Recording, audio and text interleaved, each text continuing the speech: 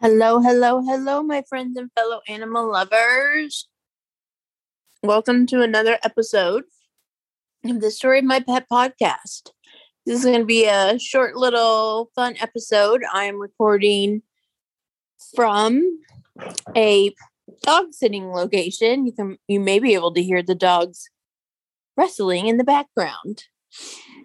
So one thing I've talked about a couple times in conversation with my guests is that I'm a pet sitter. I started pet sitting after the pandemic for some friends that had adopted a puppy. And when they started traveling again, they needed someone to take care of their puppy and their older dog. And then I thought, well, wow, I could do this. And I can still work from home, i.e. work from either my home or their home. So I started my pet sitting business that I call Auntie Julie's Pet Sitting. I'm known as Auntie Julie to my nephew, Joshua, and many other nieces and nephews in our extended family and lots of friends. And so I decided to use that as my name. And so as Auntie Julie, I get to take care of a lot of amazing dogs and cats. Mostly dogs, I will say. As a pet sitter, most people want pet sitting because they need their dogs to be taken out and fed and things like that. But I have taken care of a couple cats as well. And you all know I'm a cat mom. I'm a cat lady. So I love cats. But I grew up with dogs. So the first 25 years of my life, all I knew was dogs. And I was always obsessed with dogs, with puppies, with dogs of all kind. My favorite movies were Lady and the Tramp and 101 Dalmatians. And I just loved my dogs. I had great dogs growing up. I became a cat person as an adult living in an apartment. It was easier to have a cat. And then I realized I love cats too. But being a pet sitter and getting to take care of a lot of dogs, I get my dog fix. So I am currently, hello, sweet girl, taking care of two golden doodles. They are big and fluffy and ridiculously cute. One is named Beth. She is still a puppy, even though she's huge. She reminds me of what I would imagine a real life Snuffleupagus would be like. Yeah, so fluffy and curly hair. She's a little stinky right now because it is raining in California. But the doggies were out playing and I didn't catch it when it started and they got a little wet. But that's okay. Doggy wet smell is fine. Huh? Yeah. Such sweet girls. And then the other golden doodle is Lucy. She is 2 or 3 years old. Super sweet. Such a good girl. Yes, she is. She's wagging her little stubtail at me. And they're super fun. I'll say I've probably met some before, but I've never taken care of golden doodles. High energy. They love to play fetch. Obviously, the golden retriever in them. They love to retrieve. They're very floppy and a little clumsy and very playful. And these two just love each other. They don't actually live together. One belongs to people's house. I'm in to their mom and dad who are out of town. So they're taking care of them. But during the day when they're at work, I'm coming in to take the doggies outside to play and all that fun stuff. So it's always super fun for me to meet new dogs and see different personalities, different breeds. You know, you always think, oh, a certain breed acts a certain way, but it's not always true.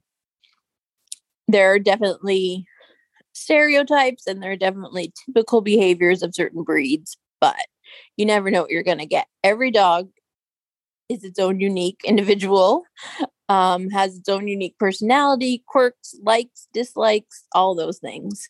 And so as a pet sitter, I kind of get to learn all of that. Most of the people that I pet sit for, I actually stay in their homes because their animals are used to people either being home a lot or, having a lot of attention. So I actually stay over in their house, and that way I can feed them and take them outside and take them on walks and brush them and give them treats and all the things that they're used to on the schedule that they're used to it. And I really I enjoy doing it because I get my dog fix. and then I get to go home to my cats. It is hard when I do long-term pet sitting jobs because I am away from my cats, even though I'm doing it in the same town I live in. Some of the houses I go to are a good at least 25, 30 minutes away from home. With gas prices, it's not very economical for me to always go home every day. But I make it work, and the cats have gotten used to me being gone once in a while again. They don't like it, but they get plenty of attention from my husband. But it can be very difficult, especially on holidays and things like that. But I'm most busy in the summer for sure. I was booked pretty solid this summer with several 2 or 3 week jobs and things like that. And sometimes I'll be at a job where I'm staying there, but then I'm going to someone else's house to check on their dogs as well. So sometimes I'm working with more than one family at a time. It just depends on how it all works out. But I really enjoy doing it. I have some amazing clients, dogs, cats, and the people that pay me to take care of their pets. So I really enjoy doing it. It's a lot of fun. And hopefully in a few more episodes this month, I'll talk a little bit about some of my other pets. I have some ones that I've spent a lot of time with. I'll be actually spending some time with at the end of this year with my first official pet sitting clients, Ginger and Coco. And that's Ginger the boxer and Coco the pug. We also call him Pug and Puggy and all sorts of names. Now that is a dog that is definitely one that fits a lot of the stereotypes of a pug. So many fun stories and crazy stories with them. So I'm sure I'll talk about them more, and I'll see my favorite pit bull, Lizzie, in a week or two. And so I'll do a quick little episode with her and talk a little bit more about her and her amazing personality and anybody else that comes along. So I just wanted to come in and talk a little about it, realizing I really haven't in any of my personal episodes talked much about pet sitting and why I do it, but it was a great way for me to help out friends and family, but also to earn a little money while I'm still building my pet coaching business and working on pet grief and loss and all those things that I think are so important and I want to be able to help people with.